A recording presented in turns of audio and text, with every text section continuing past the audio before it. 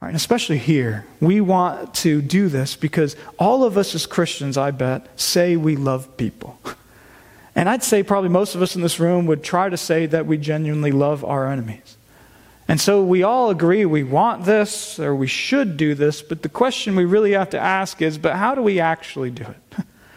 Right? I mean, or better said, how do we genuinely, in our hearts, the hearts that only God sees and we see to some degree, how do we truly love our enemies more?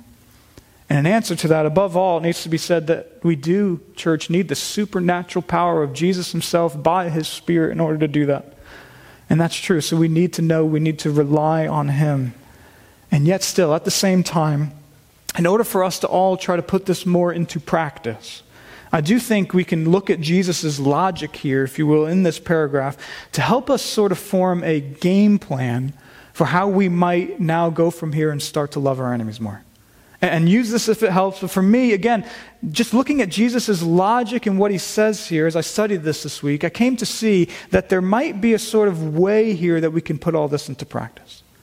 And so again, to apply this, here's just a 3-step game plan we can each enter into to actually love our enemies more. A 3-step game plan. First, number 1, is to actually from here on out, from this morning, start to pray for your enemies. Pray for your enemies.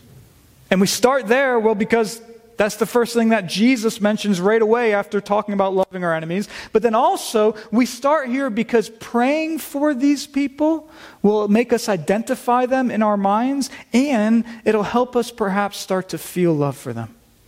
And so that's the first step we should all do. Pray for your enemies. Which then leads to step number 2. And that's number 2. As you're praying about them or just thinking about them, then also take the time to realize that God truly does love them. God really loves them. And that's a profound thought because God is real. He exists. And in a sense, Jesus invites us here into the heart of God. And what do we see? Well, we see that God, towards his real enemies, guess what? He loves them right now.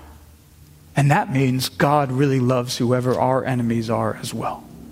And so that's step number 2, because that'll help us feel, well, if God, who sees everything going on way more than even I do, if he loves them, then I should as well.